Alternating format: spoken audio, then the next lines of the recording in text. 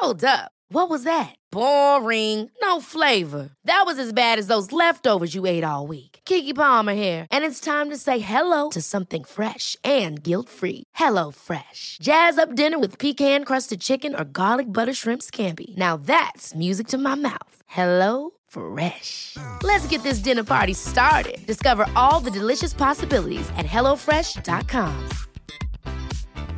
Quality sleep is essential. That's why the Sleep Number Smart Bed is designed for your ever-evolving sleep needs. Need a bed that's firmer or softer on either side? Helps you sleep at a comfortable temperature? Sleep Number Smart Beds let you individualize your comfort, so you sleep better together. J.D. Power ranks Sleep Number number 1 in customer satisfaction with mattresses purchased in-store. And now, save 50% on the Sleep Number Limited Edition Smart Bed for a limited time. For J.D. Power 2023 award information, visit jdpower.com/awards. Only at a Sleep Number store or sleepnumber.com. This latest Delta surge is putting public health officials and hospitals on their heels as beds fill up and hospitals struggle to find enough staff. On today's episode of GIST Healthcare Daily, Chaz Rhodes and Lisabella Mavich discuss how hospitals are dealing with this fourth wave. It's Monday, August 16th, and I'm Alex Olgin with GIST Healthcare Daily, where I get the headlines and health business and policy news in under 10 minutes. If you like the podcast, please leave us a rating or a review. It helps other listeners find the show. The headlines are bleak. Hospitals in hard-hit states say they're overrun with COVID patients. Some are postponing elective care and running out of beds. This fourth wave came on so fast. Just 6 weeks ago, the U.S. was averaging about 11,000 cases a day and distributing highly effective vaccines. Now, the country is averaging more than 100,000 cases a day, and hospitals are struggling to find staff to care for COVID patients. GIST Healthcare co-founders Chaz Rhodes and Lisabella Mavich join me to discuss what's different for hospitals this time around. So Chaz, how is Delta causing hospitals to pivot? I know many were winding down their COVID operations this summer. It's definitely a more complicated situation than we were talking about even a month ago, or certainly 2 months ago. I think everyone had started to stand down, disassemble their emergency procedures, get rid of their command centers and so forth. And now, we've just talked to a number of health systems who are putting all that stuff back in place, pressing pause on kind of other big initiatives and turning attention, full on back to COVID. I think it's unfortunate, but I think what we're hearing commonly across health system executives is, here we go again into the breach. In a much more complicated situation, but we're definitely, this has now become, clearly a crisis level again in a lot of places. So is it a tale of two hospitals? GIST Healthcare has members in highly vaccinated parts of the country and in poorly vaccinated parts of the country. Are you hearing different things from those hospitals? Well, surely in areas of the country, parts of the Midwest, the South, where they are just being inundated by COVID cases and the resulting hospitalizations, those hospitals are in deep crisis mode. In some cases, they are exceeding the levels of COVID admissions that they saw even during last summer's surge, which was severe for many of them. But we're hearing health systems in parts of the country where vaccination rates are high, while they may not yet feel like they are in the middle of a surge, they are extremely alarmed by, rising cases in their community, that are in some cases, doubling or tripling every week, even if the overall numbers are low compared to what we're seeing in states like Texas and Florida. So they're beginning to institute preparations for a coming surge and manage toward that if high levels of vaccination don't fully protect them. The story everywhere, whether it's starting at zero or starting at a higher level, is things are just doubling fast, and the volumes are rising a lot faster than we were anticipating. Does it seem like hospitals are going to be able to manage electives and COVID cases? I mean, I know some in the South are having trouble doing both, and the governor of Texas asked hospitals to hold off on some electives. I mean, it's going to be a lot more nuanced and careful than it was the first time around. So we're not going to see wholesale cancellations of elective surgeries or non-emergent cases, but many health systems and hospitals have started to cancel diagnostic screenings and some less emergent outpatient care and inpatient care because they're just constrained in terms of capacity, both bed capacity and staff capacity. But I think they're being more careful about it. So for instance, we talked to one health system a couple of days ago who told us that while they're starting to go down the path of rescheduling things, they're being very careful to not touch anything that has to do with cancer or oncology generally, because they don't want to get back in a situation where people are not getting routine needed care for cancers, for example. Yeah, one way to think about it is that they're being very protective of things that could require inpatient capacity. More likely to cancel an outpatient procedure if they have to hold backup space on the hospital side to potentially take care of that patient, or where the staff could potentially be flexed from an outpatient setting to help on the inpatient side with COVID admissions, things that are unlikely to cancel with this surge. Last spring, we saw physician office visits almost flatline. Over the past year, health systems and doctors have learned how to live with COVID and how to operate, a safe environment in the clinic. Those kinds of things will keep going at full pace, is what it seems. I think one of the big differences we're seeing this time from last year, certainly, and the summer surges last year, is that it's not about a shortage necessarily of supplies or ventilators or anything like that. That the real challenge is staffing. And in some cases, when you're hearing about people are running out of beds, what they're really running out of is staffed beds, and it's because they can't get the staff to staff the beds. So I think the biggest thing that's different now, as we go into this fourth surge, is not only is the workforce just completely burnt out. I mean, nurses and caregivers, you're just asking them to go back into battle yet again. You're asking them to do that in an environment that is much more politically riven than it was even last summer, which was pretty bad. What's going on in my community and so forth. And so there's just a level of tension in the workforce, nurse shortage in particular, that I think is driving a different situation. We're seeing hospitals advertise bonuses that are thousands, if not tens of thousands for nurses. I know it's a really tight labor market. I assume retirements, like you said, burnout, all that is making it worse. Can hospitals in places with low vaccination rates even afford to mandate vaccines now? They're having to weigh the calculus of whether they can afford to mandate or whether they can't not to afford to mandate as they think about the impact on their staffing levels. One of the concerns that we've started hearing just over the past few weeks is if a hospital has a number of staff that aren't vaccinated, as Delta has started to take hold in the community, they're seeing, much higher levels of folks out sick or out because they are quarantining due to an exposure. And so the calculus on whether or not to mandate is now also being influenced, not just by, will we lose staff if we, who don't want to get vaccinated, but if we don't do this, will we experience such high levels of staff with COVID or exposures that is going to keep us from being able to operate? And look, one of the things that we're hearing now, and we've been hearing this for a few weeks, is, oh, yes, we're going to do a mandate, but we're just waiting until everybody else in our market does it, or one significant player in our market does it, or we're all going to go together. And so it's taking a while to coordinate across the health systems what the timing of it is, or we're going to wait until the FDA fully approves the Pfizer vaccine, which is now expected sometime, I guess, in September or maybe October.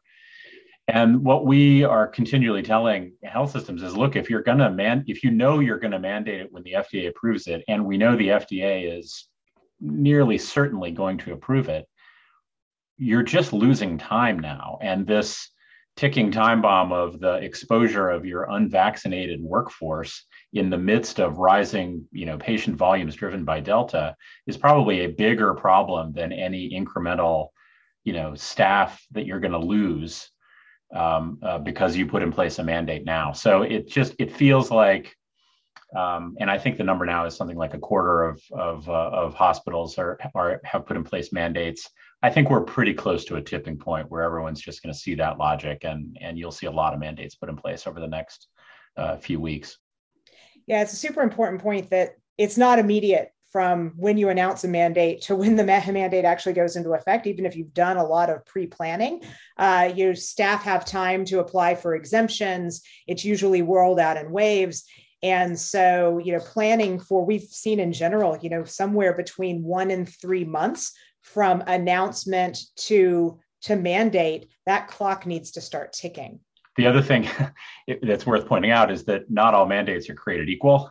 I mean, there are strict mandates, and we've certainly seen some of that where, if you don't come up with a really bulletproof religious or medical exemption, we're going to invite you to look for a job somewhere else if you don't get the vaccine by X date. And often that date is in September or October. And then there are mandates that are like, just list your reasons and let us know why you're not getting it. We'll make accommodations for you, which is really, as somebody pointed out, I saw a couple of days ago, not so much a mandate as it is a survey. It's just like, let's find out who doesn't like vaccines. And this is, and then have to figure out, what we're going to do to accommodate them. Were the places that were early to mandate coming out as the winners here in terms of, are they better prepared for the surge? Are you hearing that? I think it's too early to tell. That the number of systems who have fully mandated remains really, really small. And it doesn't necessarily correlate with the places who are experiencing the greatest level of surge right now. But it's going to be something really important to watch over time. And I think there's no doubt that if you're a health system who can say 97 or 99% of all of our staff is vaccinated, it definitely communicates a safer environment for people to receive care and protects them from experiencing some of the really high levels of call-offs that we've seen. I can tell you anecdotally that one of the things that we've heard that's been surprising, because there's so much negative publicity around the mandates and, it's being portrayed as a huge labor flashpoint.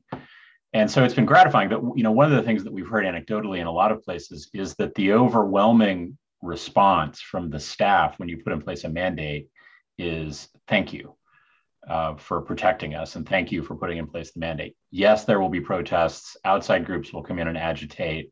There will always be a handful of folks on staff who are vocal and will let you know how much they don't like it. But most caregivers are responding to mandates by, with gratitude for being protected in that way.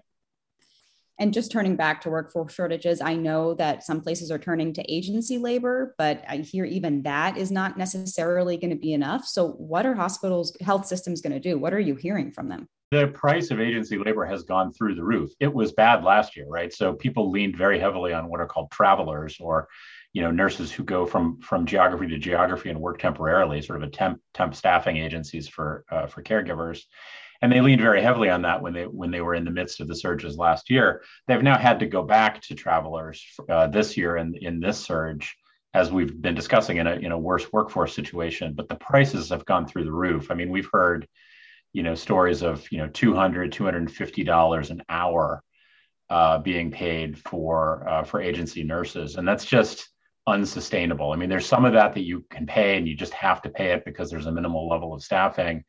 But it's a matter of, okay, how many of these beds are we actually going to staff, and how much can we flex up and down capacity and transfer cases other places.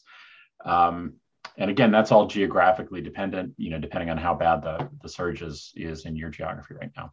And in some places, no matter what price you're willing to pay, you can't even get agency labor. The pool has shrunk in addition to demand going up. Traveling nurses are tired after having staffed COVID units for over a year. So what does the rest of the year look like, do you think, for hospitals? I mean, some models are projecting that we'll see this wave peak in September, October. And a couple of things to think about. One is kids are just starting to go back to school. And so there is going to be a new transmission belt of COVID in the community, which is largely elementary school kids who may be exposed and get COVID, even if asymptomatically, and bring it back to their homes and to their parents? And will that drive another surge, over, say September, October? I think we'll see. And then I think the other issue for hospitals now is to begin to think through, okay, we stood down our mass vaccination sites and, the tents that we put up and the mall locations that we had, empty department stores where we were doing shots. And we've transitioned to physician offices and clinics to distribute vaccines. If we get to the point of boosters, do we now have to stand some of that back up? Where's that staff going to come from? And are we back in the business of doing, mass booster vaccinations? Once the FDA fully approves the Pfizer vaccine, whenever that happens, doctors can begin to prescribe it off-label like they can other drugs. And so one thing that you'll see physician practices, I would suspect, be inundated with is requests to write me a prescription to get a booster shot, even in advance of the CDC or the FDA recommending that people get booster shots.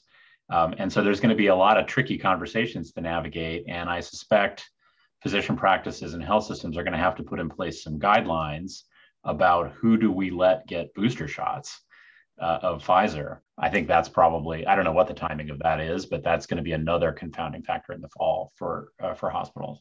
And as hospitals and health systems look to the bottom line, there is real concern, if we do have to cancel elective procedures and other things across the rest of this year, what will the financial impact be?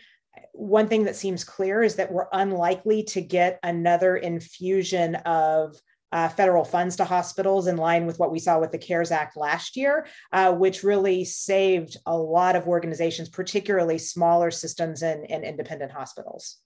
The other thing that I think will be a bigger challenge this time around in this fall than it was through the last surges is there's just this huge backlog of care that's still working its way through the system. So there are people who are getting procedures done or need hospitalization that might have put it off from before. That's going to add to the volumes. That hasn't gone away. We'll likely have a flu season, and we're already starting to hear that some of the other infectious diseases are driving admissions. RSV seems to be a big deal right now, particularly in pediatric populations, and is filling up pediatric beds. And so hospitals are just going to be very strained as we go into the third and fourth quarters, not just with COVID, but with everything else. And facing that volume, as we've been talking about, on thinner staff that are more burned out. I think it's going to be a very difficult fall. I mean, it all sounds very dark, right? But I think maybe the silver lining or the upside here is at a fundamental level, we all know what to do now. Like, we know what the way out is. It's drive more vaccines. It's put in place some of the non-pharmaceutical interventions like masking and social distancing and ventilation.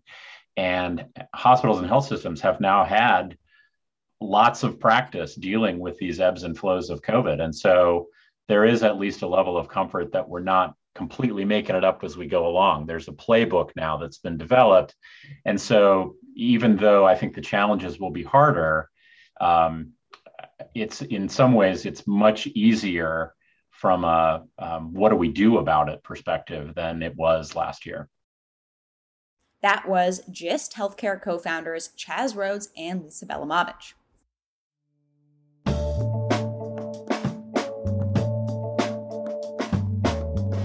Thanks for listening to GIST Healthcare Daily. I'm Alex Olgin. You can check out more insights on healthcare business and policy news on gisthealthcare.com. GIST Healthcare Daily is an independent production of GIST Healthcare.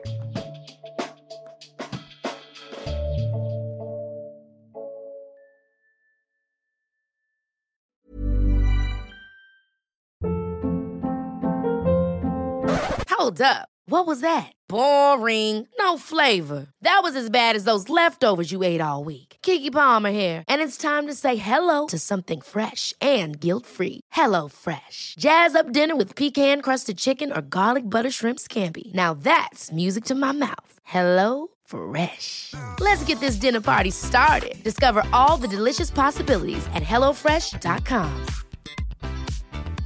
Even when we're on a budget, we still deserve nice things.